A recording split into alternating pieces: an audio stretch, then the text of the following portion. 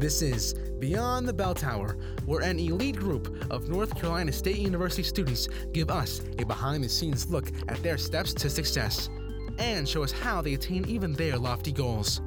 These students, who are in the top 10% of the country, are active in Student Support Services at NC State, a nationally recognized program designed to provide support for low-income, first-generation college students. Nationally, this population has an 11% graduation rate within 6 years. The Student Support Services students surpass that rate each year and go on to become doctors, dentists, accountants, and engineers. They work at Google, Apple, and the NCAA. They have earned PhDs in Ivy League colleges. These students go well beyond the bell tower to reach this level of success.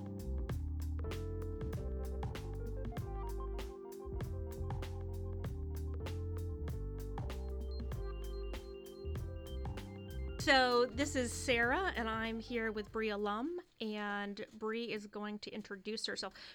Yeah, I think something that's important for students to know is to tell everyone that my name is Brianna, but I go by Bri, and my pronouns are she, her, hers.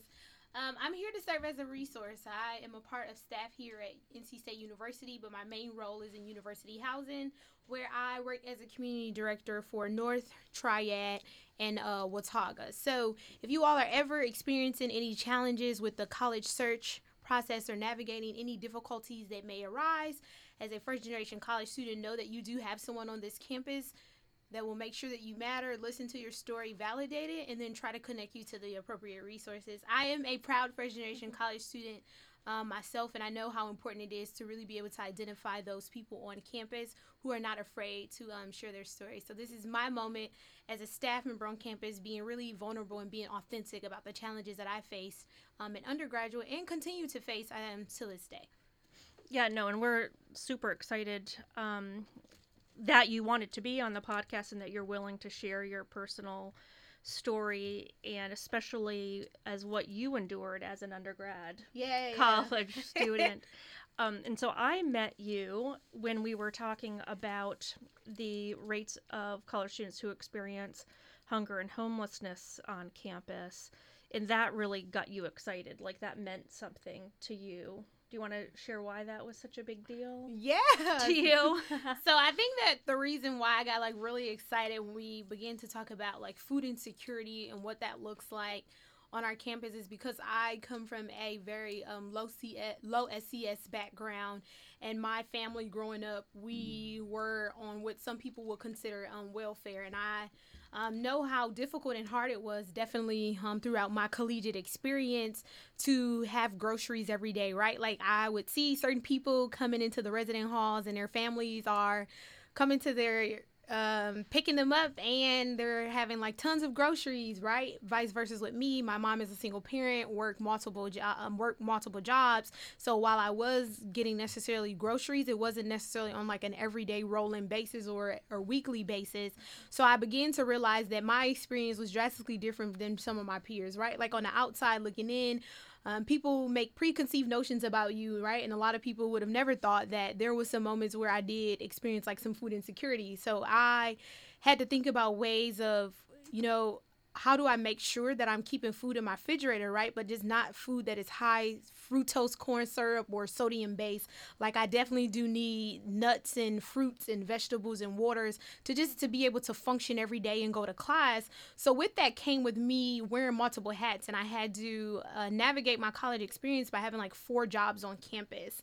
I was the person where I didn't really want to put a lot of stressors and barriers on my mom because I already know the challenges that she faced. So I knew that I had to think about other ways that I can make ends meet for myself. That's why the Common Read is also very special to my heart, $2 a day, because it's very easy for people to say, well, you can just get a job, or your mom, could have went to college. But even coming to parent orientation for my mom was significantly uncomfortable because she realized that she didn't necessarily have the cultural and social capital like a lot of her peers had when sitting in that family orientation session, and even made her kind of a little bit sad because she came back to me saying, hey, Bri, I had no idea that you were even supposed to fill out financial aid or FAFSA.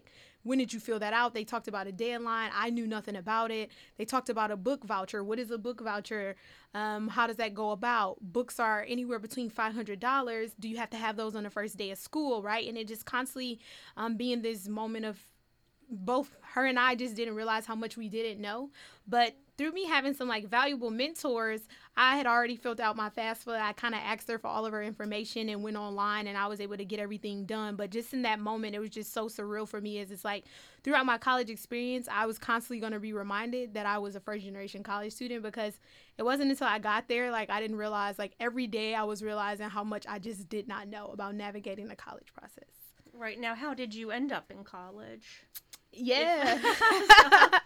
Yes. So I grew up in an urban neighborhood, and my situation wasn't necessarily the best. There's a lot of gun violence, a lot of drug violence. What city? I'm from Detroit, Michigan. Mm-hmm. So with that came a lot of challenges, and me just growing up every day seeing that, like I've always been really motivated to allow my circumstances to push me to greater heights. And I knew that I wanted to be a change, and there's statistics around a lot of kids at my high school is that a lot of you all won't go off to college. A lot of you will necessarily probably have kids and things like that. So I always worked super, super hard in the classroom and tried to get involved in many student leadership positions that I held throughout my time in high school, being a president of multiple organizations, serving the community. But the biggest thing for me was always mentorship and really giving back. So I knew that I wanted to go to college. I think it clicked in my head like 7th grade. It was very early on, because I knew that I had to make a change, and me reading books and going online to the library, realizing that in order for me to change my circumstances and situation, unfortunately, due to the hierarchy of how things are set up in America, is that I was going to need a college education in order to do so. So I utilized my school guidance counselor and just talked to her like, hey, college is a thing. I heard about it. My mom and my dad did not graduate from college. They don't really know much about the process. They're supportive. They'll let me go wherever I want to go, but where do I start, right? There's this thing called a personal statement. What does that even mean? There's an application fee. Like, I'm not going to be able to afford to apply to every single college that I want to. Right, because even the college search process that they detail on online and on websites, like the shoulds, you didn't even have those you didn't even know what the shoulds were. No, I just didn't even know what the shoulds were. Yeah. I was just what you should have done, or should do. Yeah, I was just really lost. Now, going back to one of the things that you said about the statistics, because I think that is a huge part, is living the expectation. So, like, what was expected of you? I think that one of the things for me is it's really mind-blowing when I think about the success and the challenges that I had to get here. A lot of people always said, Bri, we knew that you would do it. You just had a different kind of grit and resiliency when you showed up to the classroom, how engaged you were, how many questions you asked. You were just always so inquisitive. And while you didn't necessarily have the structure to know what college is about, you were always trying to ask those questions to be able to get you to the next steps, and always sharing that information with your peers, because you knew that 80% of you all shared the same lived experience. So I think the expectation is that whenever I was made aware of resources and knowledge and information, I was always sharing it with my peers of hey, college application deadlines and admission deadlines is this day. Did you know that there's a FAFSA deadline? The FAFSA deadline is this way. Is there any way we can get together as a group, go to the counselor, and use the computer lab so that we can always apply? I feel like I asked a lot of questions and knowledge was always given to me, but I know that that's not everyone's personality. So I wanted to make sure that my peers still had access to those same resources of just knowing how to get there. And that's something that I knew all my teachers, they say they're never surprised by. They knew that I would always do it, but there were some challenges to get here. A lot of challenges. Now, where did you end up going to college? Yes. For your undergrad. I am a proud alumni of Wayne State University. It's an urban research institution in Detroit, Michigan. So had a lot of opportunities to go to other schools in Michigan and out of state, but I just really didn't feel the vibe when I went to orientations. A lot of the big schools, I really felt like a number. I didn't necessarily feel like it was going to be a personable process. Just being first generation college student in itself is already a very overwhelming concept, and it's hard to grasp. So at the schools, when I think about the Big Ten back home, the Michigan States, the U of M's, applying and getting into those institutions, it was great and it was awesome. However, just going there, I just felt like I wouldn't matter, right? Like I would just continue to struggle even more than what I was. And going to Wayne State University, my experience at orientation was drastically different. Like they did a lot of sessions about, resources and how do you get connected to resources. And I was like, wow, this institution motto talks about helping all students aim higher.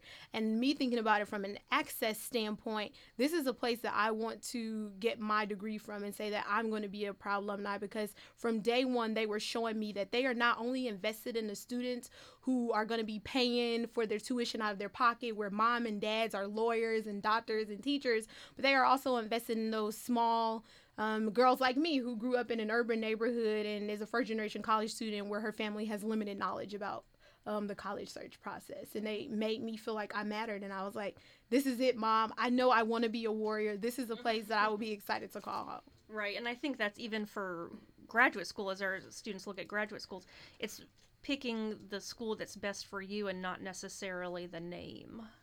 Yeah. So that it's okay. Yeah, it's okay. It's okay. You're extremely successful, and you didn't go to Michigan State. No, I did not. I did not go to Michigan State. Yeah. Wayne opened a lot of doors and a lot of amazing opportunities there for me, and I don't regret my decision at all. I'm very happy that I didn't get, pushed into peer pressure with everyone saying, Michigan State isn't a part of the Big Ten. It's an amazing institution, which it is. But I just knew going there that wasn't the institution for me. It wasn't the fit for me. While a lot of my friends was going there, I'm like, I think my career path and my story is going to look a little bit different. And in order for me to be successful how I know I need to be, Wayne State is going to be that institution to get me there. Yeah, no, excellent. And then, so you did struggle like financially and with food while you were an undergrad. And then you found that solution to be working? Yeah. I found the solution to definitely work. Like I worked 4 jobs on campus. One was more of like a volunteer opportunity, so I don't necessarily count that. Like I wasn't getting paid. It was just something that I loved doing in terms of like programming. But yeah, so when it came to the food insecurity, I knew that I needed to have the basic necessities outside of food. I also needed toiletries and being able to have some additional money to have fun with friends, so for entertainment. So my outlet was, okay, I'm going to pick up some additional jobs on campus. And with that came for me going to the desk, as my friends would say, Bri, you work like you were at a plant. Like you leave one job to go to the bathroom, to change your shirt, to go to the next job, switch your hair and make sure you're in dress code. And people would be so surprised because you would never know on the outside that you're the student that is managing multiple positions at an institution and you're having to switch out these shirts. But I think that all of my supervisors were very understanding, right? All of my jobs, it was a lot easier for me because it was on campus. So not all of them was between the 8:30 to 5 o'clock p.m. time frame. There was definitely, when I was a desk assistant, my office manager, Sheila, she was amazing to me, very phenomenal, and knew that I needed some additional work, but I couldn't necessarily do the 8 to 5 because of my other jobs. So she was willing to really let me work those graveyard shifts. And really, it gave me an opportunity to work late at night, but also, too, because it's like a shift where you're not really doing much but just asking for one cards and checking out some equipment here and there. I was just really able to get a lot of my homework done. I found a love and passion for reading and expanding my knowledge and just really trying to tap into things I was passionate about. But I think the biggest thing for me is that I became very observant of my community and my surroundings of Atchison Hall, where I served as an RA for 4 amazing years of my undergraduate career. And I realized that these same challenges that I was experiencing as a first-generation college student, my residents were beginning to talk about these same challenges. My friends was now beginning to become more comfortable to talk about these same challenges. So I began to think, how can I use my positionality to create an opportunity to really support the students that we are truly serving? And I thought this early on, like I was just an RA. This was like my second year as an RA thinking this. And I came to my community director, LaTonya, who's phenomenal. And I was like, hey, a lot of the resources for supplemental instruction and office hours, students in our community can't go to those because they are managing like 4 to 5 jobs and they have late night classes because they're also working during the day. So can we create a tutoring initiative that service students who come from low economic backgrounds or their familiar structure and may not necessarily be set up where they're able to go to those traditional office hours or traditional tutoring hours. So she was like, yeah, absolutely, create a proposal, Bri, and we'll send it to the director in housing. So the director of housing was super bought into it because I was able to show the statistics, I was able to demonstrate the need, and then collaborating with the supplemental instruction office to be able to create this late night tutoring initiative that occurred in the hall right next door to us. And then it also created an opportunity for RAs to tutor students and what they were passionate about. Obviously, these students went through an intense training as well, but this was an opportunity that I created right on, and I was able to see the drastic shift and change for myself, my community members, and it also created an opportunity and access for students to be able to have a job on campus. Yeah, because I'm thinking it's that if you had never shared your experience or you had never kind of been in touch with it to see other people having similar experiences to you, then that change wouldn't have happened. So the piece of it is that if you're experiencing it, probably other people are. Absolutely. And you are the actual best person to come up with the solution. Absolutely. You know, so if you're on campus and you think that everybody is a traditional student, you're wrong. Yeah, you're wrong. You're wrong. So it's just the university hasn't caught up necessarily to the students. Absolutely. So yeah, if something needs to be changed so students can be more successful, then the students need to say this needs to be changed. Absolutely. And now that you're working in housing as a professional staff, how would that process work? So if you had one of your residents come to you and say, Bri, the way you have this structured, it isn't working. It's not inclusive of all the students who are living here. This needs to be changed. How would that student go about making that change with you? Yeah, so I think that the best thing is I always try not to push my first generation college story on any students because while we will have a lot of common themes, their story is going to be drastically different because I have to take into consideration their social identities and their intersecting identities. So I'll just sit down and ask that student, when you talk about the structures, what particular structures are creating barriers for you within university housing, living in my community? What are some things that you have seen that has not necessarily made this feel like a place of home or a community for you? And because I'm very passionate about engaging in social justice and allowing my staff members and advisory council to be social change agents, one of the things that I really focus on is really creating them with that culture competency knowledge so that we're not creating as much harm, right? We can't catch everything, but making sure that our language is inclusive in our advertisements, making sure that when we're taking into consideration having food at events, is it all encompassing when it comes to dietary restrictions? Having my RAs pay attention. What students do you notice that are not coming to the events? What does that necessarily say? Is our programming at a time that isn't beneficial? How many students do you notice staying after events, taking home a substantial amount of food, and having that conversation? So I think that the best thing is I'm a very authentic person. So a student can truly come into my office and tell me what challenges that they are having. About navigating the experience with living in my hall, and I will do everything in my power and work really hard to communicate with my supervisor, who's really amazing, to think about how can we best serve and support the need of the student while they are under my leadership. Mm-hmm. Yeah, because I think sometimes students think they're the ones who have to fit into the system. We are actually, they can change the system so that they do naturally fit in. They don't have to fight to fit in. No, definitely not. They don't have to fight to fit in. And I think that oftentimes, too, for some students, it can be a challenge, right? Recognizing that not everyone's going to show up and be willing to be really authentic or be very welcoming and open about their story. So that can allow a lot of students to feel very closed off or feel like that they might be judged. I experience that sometimes throughout my college experience, but I think that that's why it's super important for them to identify what faculty and staff on campus share those similar identities, or what faculty and staff on campus don't necessarily share them, but they can empathize with their story and they're willing to listen to them and create opportunities just to make it an overall seamless process for them. I think. Yeah. Now, how did you figure out who to share stuff with? When you were an undergrad, how did you figure out who you wanted to be as a mentor?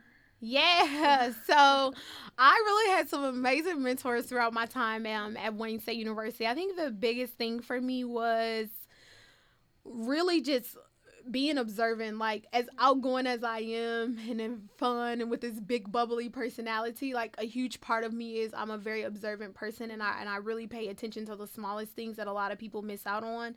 So just hearing my supervisor in her one-on-one talk about her challenges that she faced going to college and navigating like student affairs and higher education, I realized like, yeah, we had a lot in common with our lived experiences and our stories, my supervisor Latonia. But as time went on, like I also knew that there was some things that we didn't have in common, and that was great because there were some things that I was missing, right? Like she's a phenomenal and amazing writer. And this is something that I'm surprised I'm going to share right now on this podcast.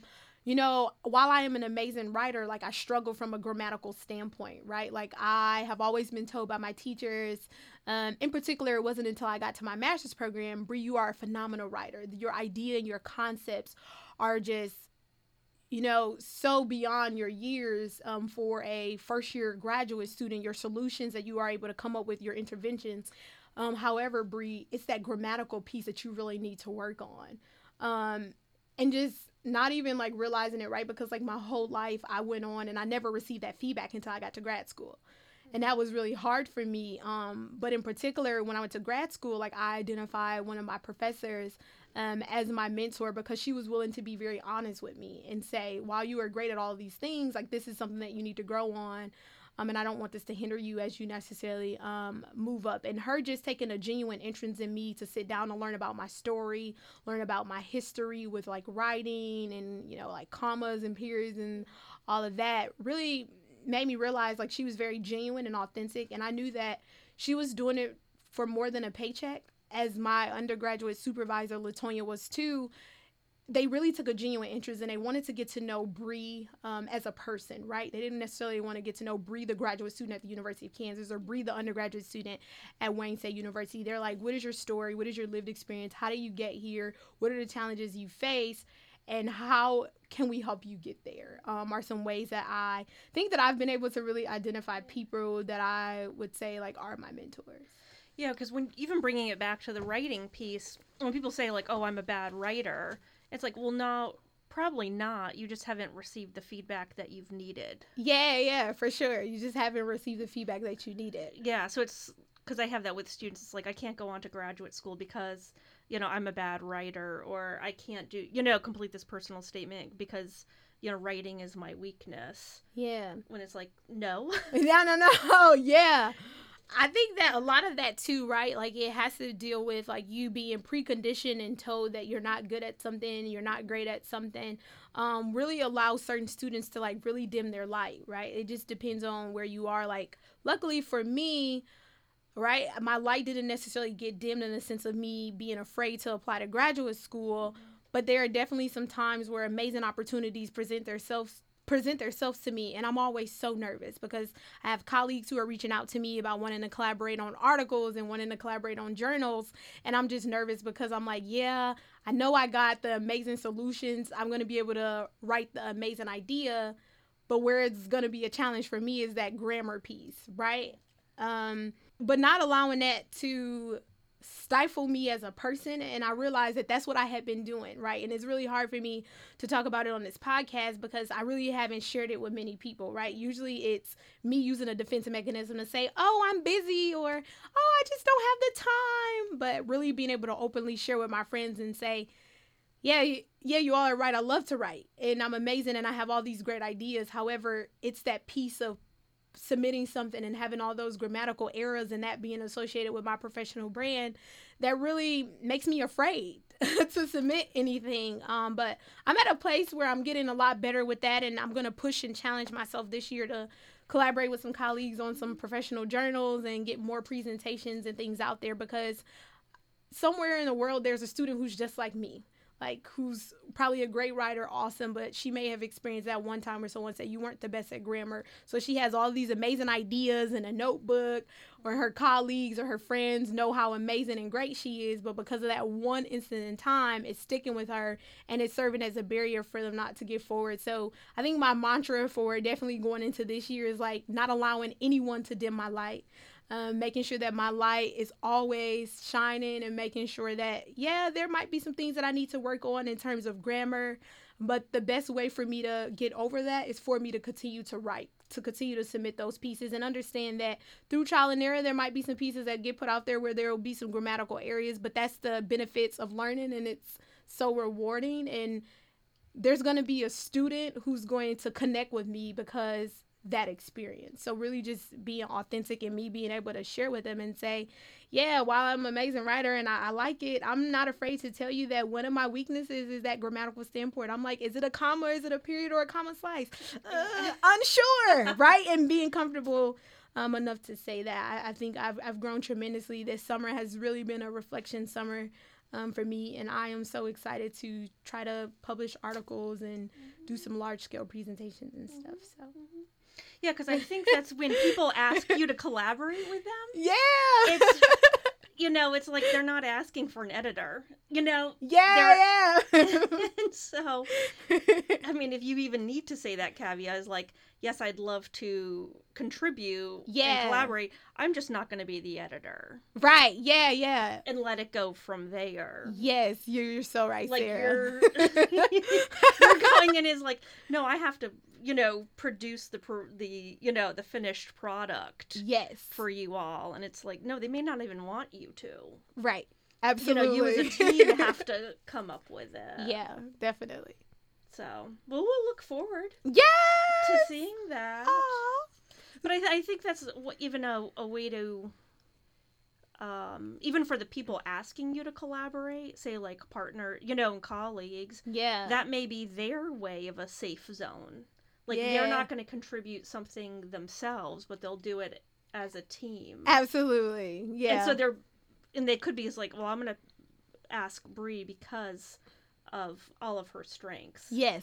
So they don't care about the weaknesses. No. And I think that's a good point you said that, Sarah, because once I was willing to like openly share with some colleagues as to why I was saying no and I didn't want to do it, and they were like, Bri, I don't care about that. Like, that is so small compared to how amazing you are going to be with, being able to consolidate the information, being able to bring the research, coming up with innovative practices, being very creative on making it theory to practice for our field, being able to tie in student development theory, and then being able to look at it from multiple perspectives for identities that you share and identities that you don't. Like, that's the colleague and the friend that I am so excited to collaborate. Bri, I don't care about the grammar. Yes. And now this whole time I'm like, what do you mean? But because I never asked, right? Like, I just automatically assumed, which resulted in me not feeling comfortable to do that. And that's, again, where that first generation college piece is just showing up again in my life, right? But me just saying that this is my year when my light is turned all the way up at 750, and regardless of whatever challenges or obstacles, I'm ready to go out full-fledged in force and begin writing and submitting some things. Because I always have to remind myself that whenever you see any published research, it has multiple names. Yeah, multiple names. And it's because somebody's in charge of the statistics, analysis. Yeah. Somebody's in charge of the research. Somebody's already been doing, the work. Yeah. And designing, the survey. It's never just one person doing it all. No, never. Yeah.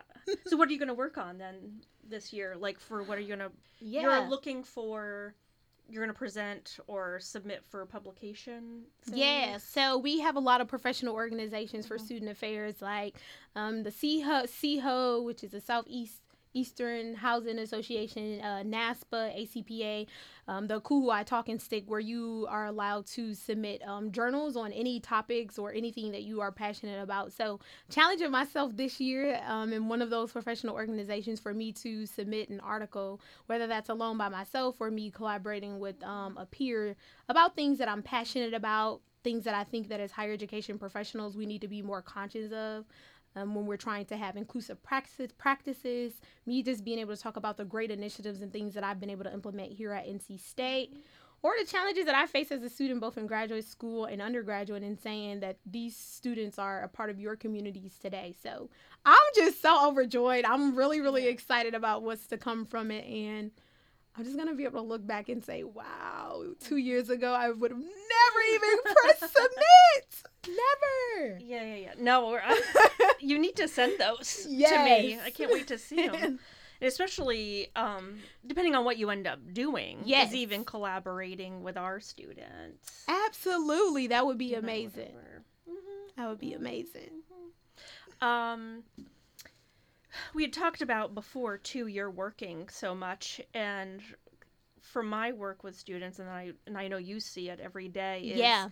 when is work good for career development, good for responsibility, good for getting enough money to get your needs met, to then being like harmful to somebody's health, harmful to somebody's grades. Yeah.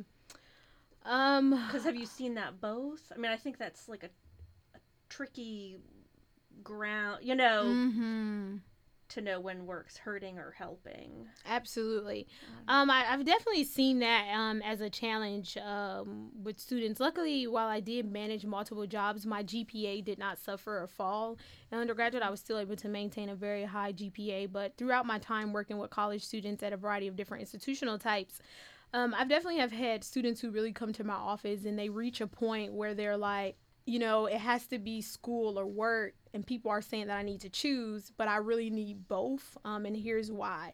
And I think the biggest thing for me as a professional and practitioner has been, Bri, try not to give them, like, advice from your story. Like, you have to understand, like, if you tell the student to quit their job, what implications is that going to have on them for the rest of their experience at this institution? So maybe asking them, saying, like, why are you putting in this many hours? So you're putting in 40 hours a week.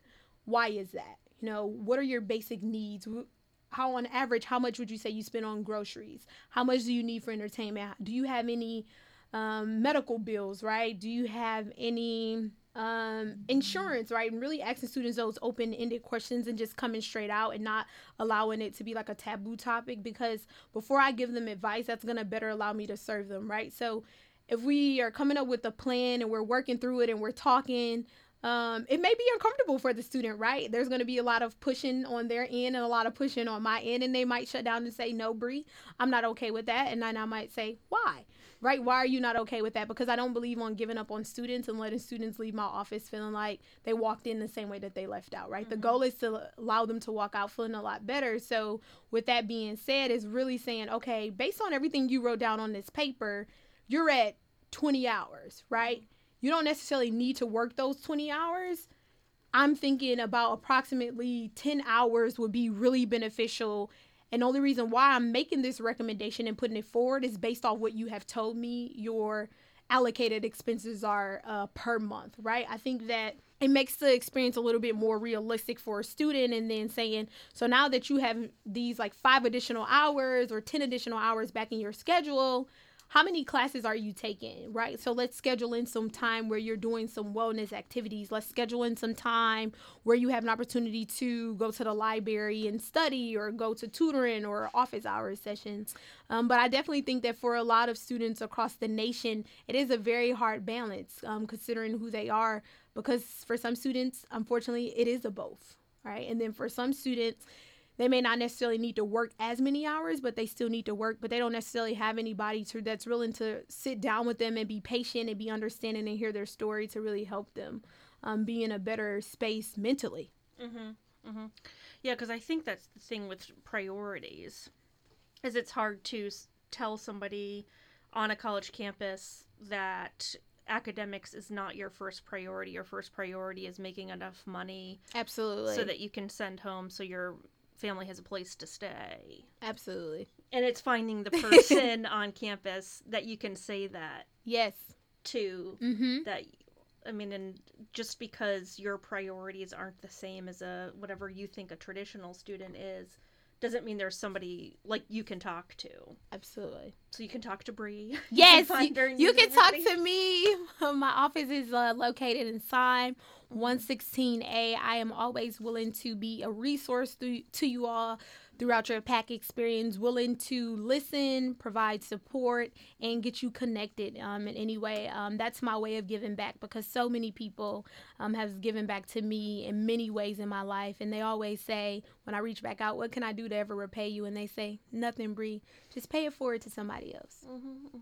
Now, how did you have the motivation to go through undergrad and then grad? Because you had to have sometimes hard days. Ah, hard days, hard times. Woo! So yeah, there was a lot of hard days. There was a lot of hard times, especially with that notion of just sitting in a classroom and you really realizing how much you didn't know. Like, I graduated from high school with an overall GPA of a 3.5. So I was in the top of my class. I was my class president. Like, I was just super involved. So in my head, I'm like, woo, college is going to be a breeze. I'm going to transition into college. And it's going to be a piece of cake. Like, I'm not going to experience many academic difficulties. But then when I got to college and I got in the classroom, it was like, whoa. So this 3.5 you got. Oh, wait. Yeah, you are still smart, Bri. But then there's small things where a teacher is sitting in a English course and saying, yeah, you all have a Prezi due next week for your assignment. And I turn over to my best friend, Chris, and I'm like, bro, what's a Prezi, bro?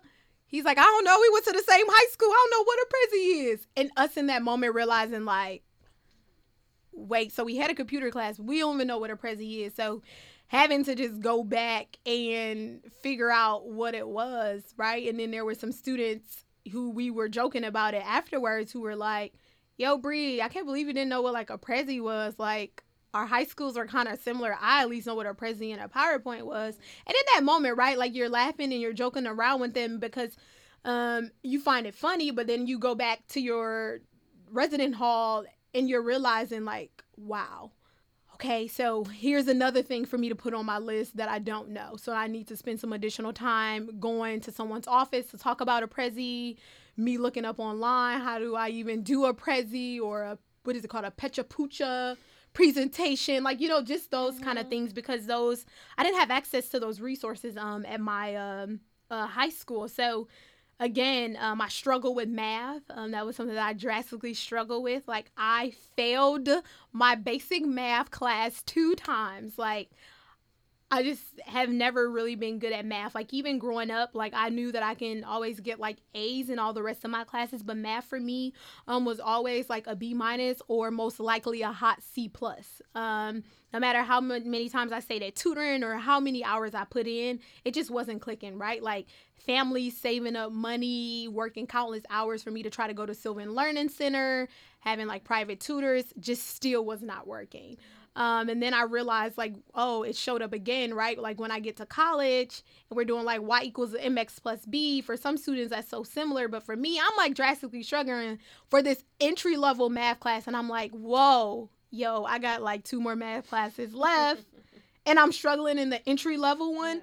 And, like, my teacher, Miss Gordon, like, I absolutely loved her as my math teacher at Wayne State. She was just like, you know, Bri, you're putting in so many long hours and you're coming every day to tutoring and we're working on the things that you're having challenges with. But then I got an email saying the first time around, like, I failed the class completely, right? And then her reaching out to me and just saying, you know, you put in a lot of hard work, Bri. I know how hard you work. I'm sorry you didn't pass. And then me having to take it a second time, right?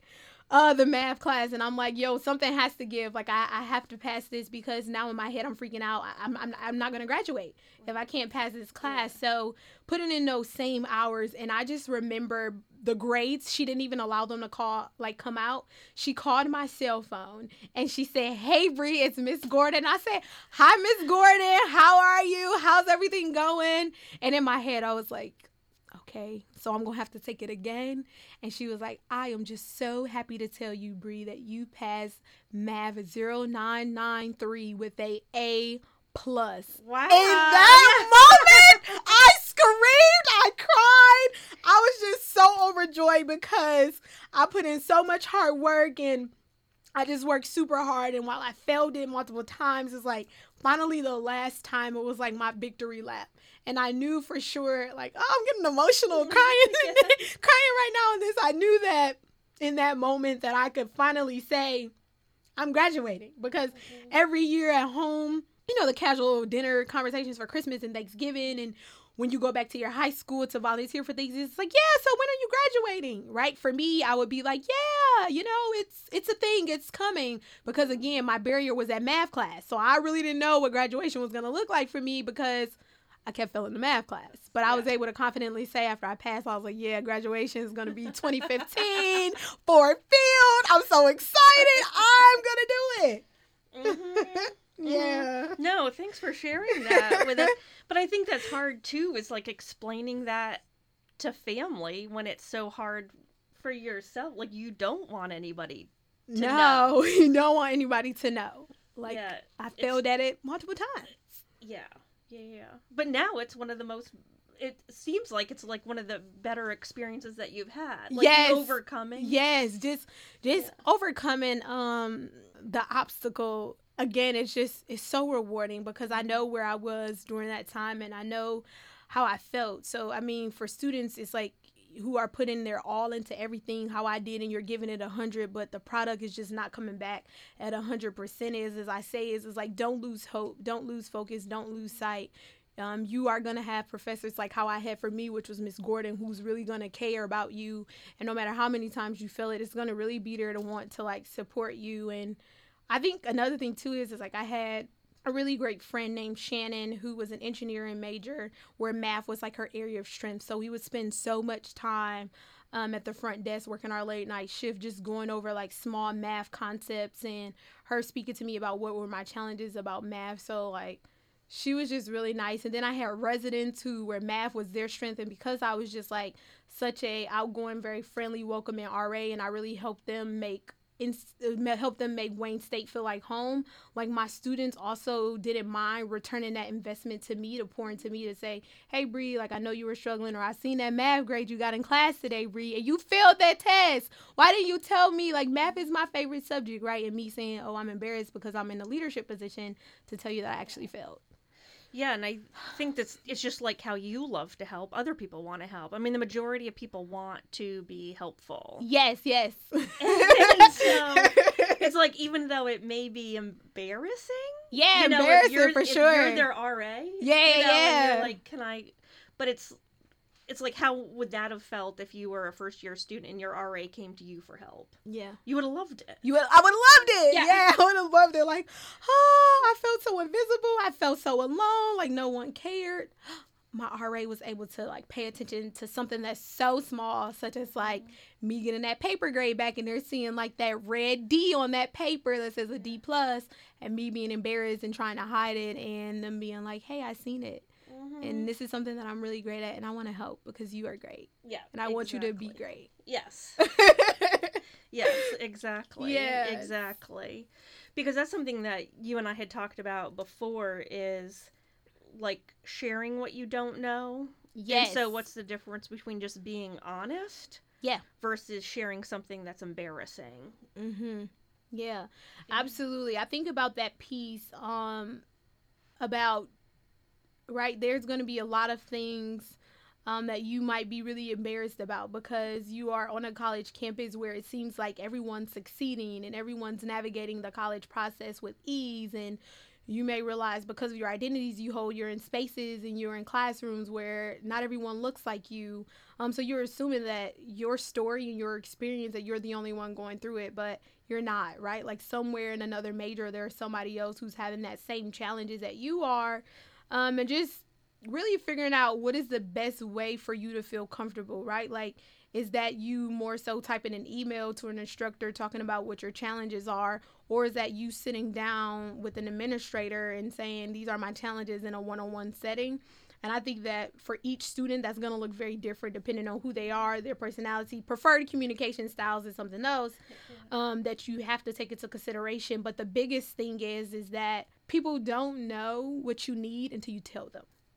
You know, they're not going to know what you need because it's so easy, right, for you to put on a smile every day and say like, oh, I'm having a really great collegiate experience, and yes, my grades are really good, but then nobody may not know that there's that one class that you're having challenges with. Or maybe it's not academics, right? Like maybe it's, I'm doing really good with my classes, but I'm going to class every day and my stomach is growling in class and it's embarrassing, or I don't necessarily know how I'm going to get from point A to point B to work because I don't necessarily have the transportation, right? So it may not always be academics. It could be food. It could be other financial resources. But just really, again, it goes back to identifying who those people are on your campus and trying to share your story, right, to what level you are comfortable with to make sure that you have the necessary support, because it's easy for some students to sit down and say that, everyone should know that on a college campus, there's first generation college students. They admit us to this institution. They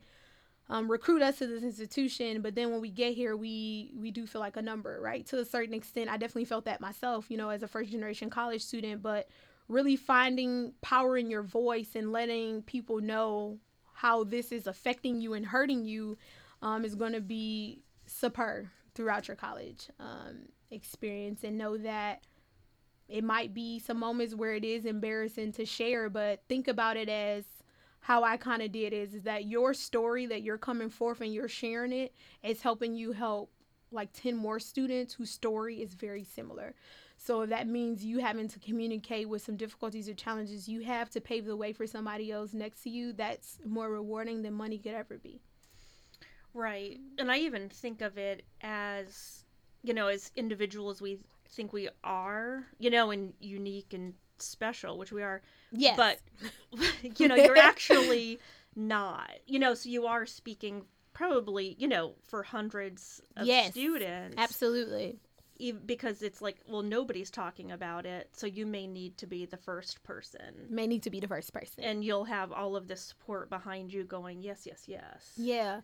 And just really, my favorite thing is to say is like really figuring out what tools do you have in your toolbox and identifying like what are your strongest tools to be able to help you move forward. Mm-hmm. Yeah, because there's tools that you have that other people don't have because of your lived experiences. Absolutely. So you have strengths that are desperately needed because other people don't have them. Absolutely. Because in your job, like even through graduate school and then as a professional, are there experiences that you've had as a first generation low income that you think have prepared you to be more successful in graduate school and your professional life? Yeah, I think that, I tell everyone that one thing about me is that I am a proud first generation college student, and that is one of those identities that I don't mind sharing, because while there were a lot of challenges and obstacles along the way, absolutely will never discredit that. It allows me to show up every day in my work drastically different. It allows me to be able to look at things from multiple perspectives, because I know what it feels like to have, and I know what it feels like not to have. And I know that not all students' first gen experience is going to be like my first gen experience. So being able to lead with empathy and understand like at what points do our stories differ. But I think that the most important thing for me is that while there's a lot of successes with being a first generation college student, I just sit back and think about who were all of those key players in my life, who were my cheerleaders, my champions, when I experienced like charms and challenges, as I would like to call them, cheering me along the way, really helped me go from undergrad to then go along to pursue a master's and to be very successful in my job search and land some awesome opportunities with some great institutions. So I try to be that same person for others, how people was for me, because I could have not been where I am today without those key cheerleaders who was really cheering me on, having a very supportive family system while they didn't understand college, being there to support me and push me along the way, right? But me also realizing that may not be every first generation college student story where their family is supportive. And what made you decide on your career in higher ed? Yes! And red life.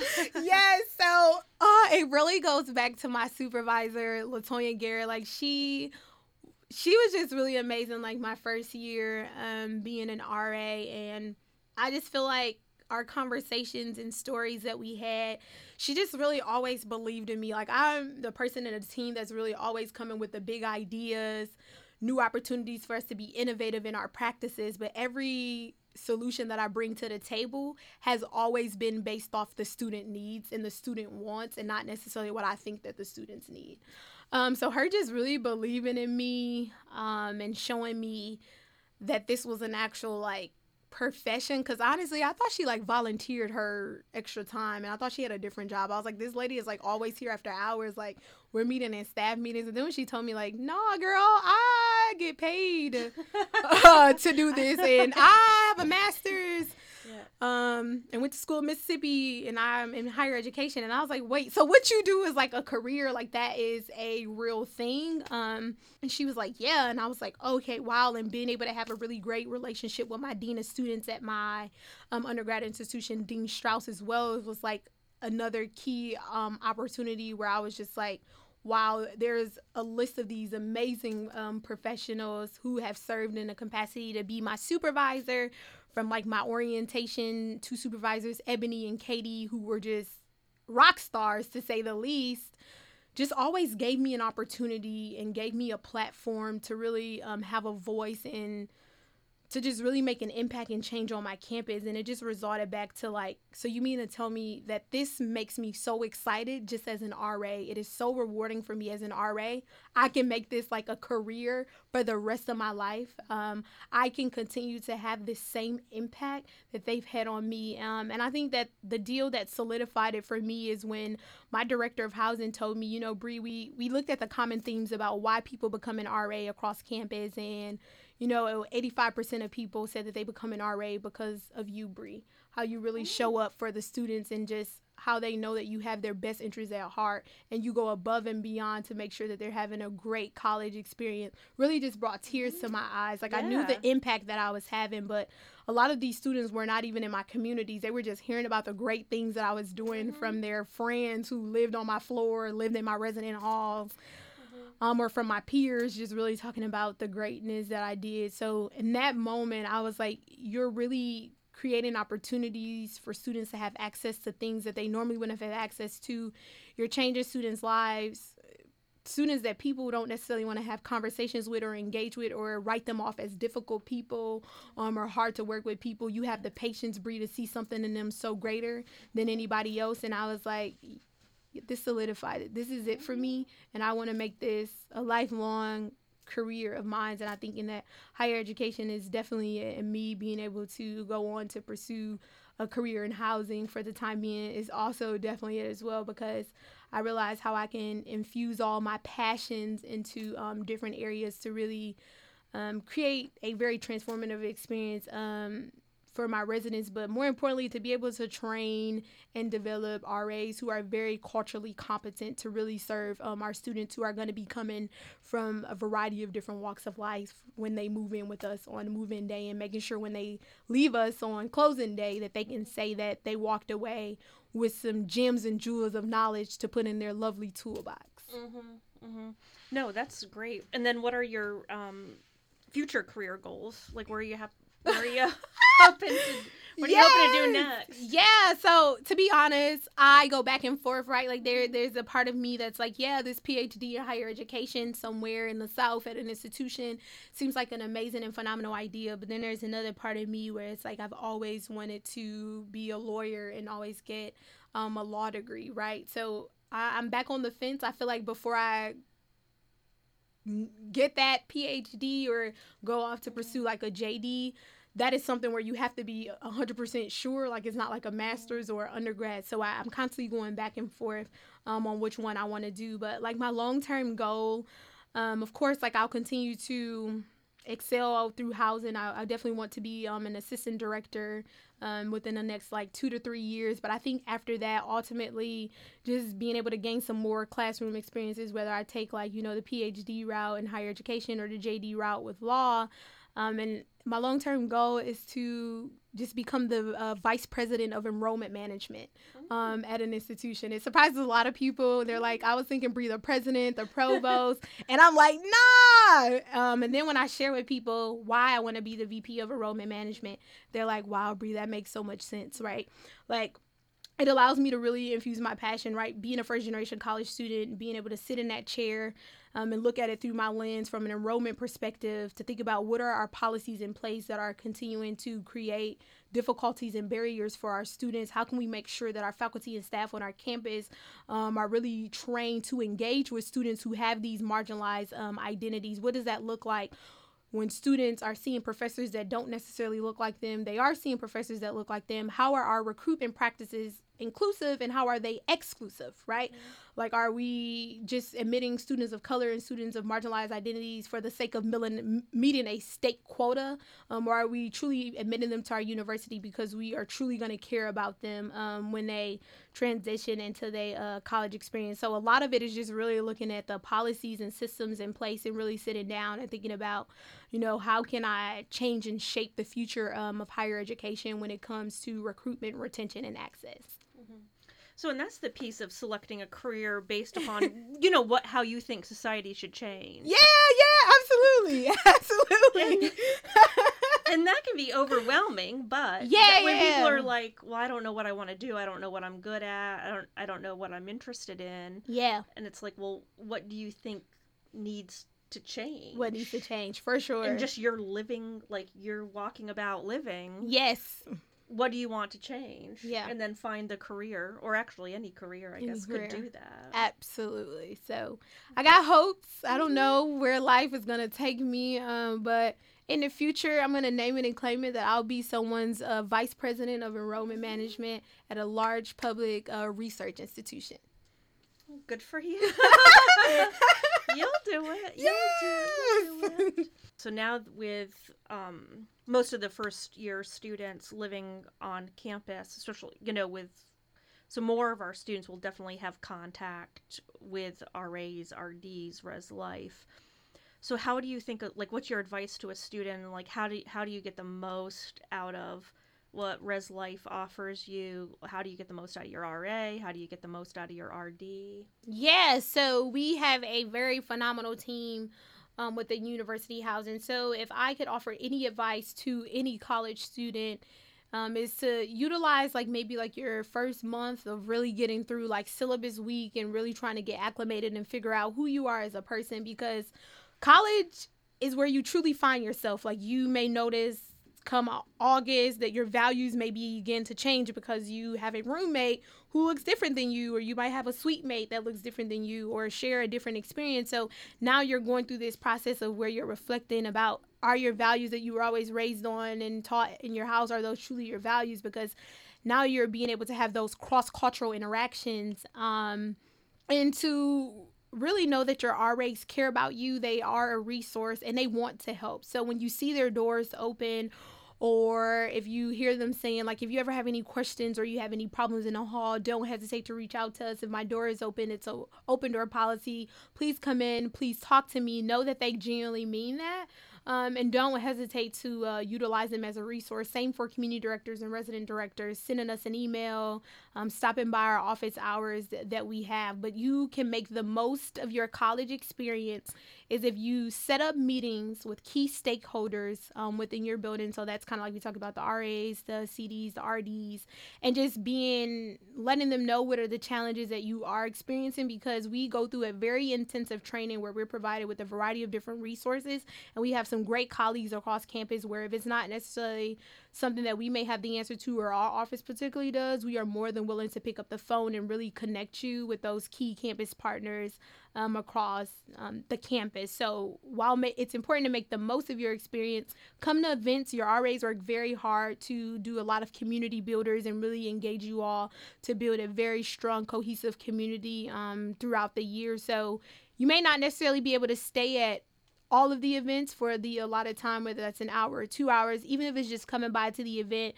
showing your face for 15 minutes, 20 minutes, saying hello to somebody in the hall that you never seen before, challenging yourself to talk to someone who's different than you that you normally want to talk to back home, or you didn't necessarily have an opportunity to talk to them back home because maybe everyone look like you. And don't hesitate to always give feedback about how we can be making your residential experience better. Get involved with the pack, find out what you're passionate about, and know as a student you have your voice, and don't allow your voice to be stifled, and use it.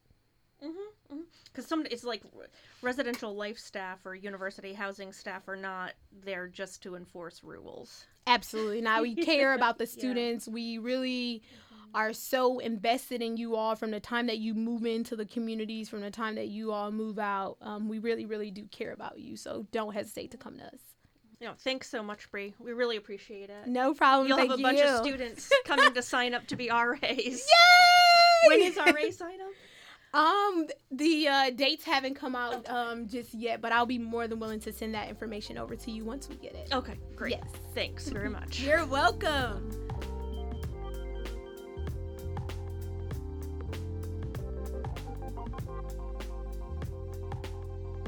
TRIO Student Support Services Program and Student Support Services STEM are federally funded college retention and completion programs. These programs focus on academic, personal, and career support for under-resourced undergraduate students. At TRIO SSS and SSS STEM, our goal is helping our students reach their goals. We are currently accepting new students to our program. Apply today. Go to www.ncsu.edu to learn more about student support services at NC State.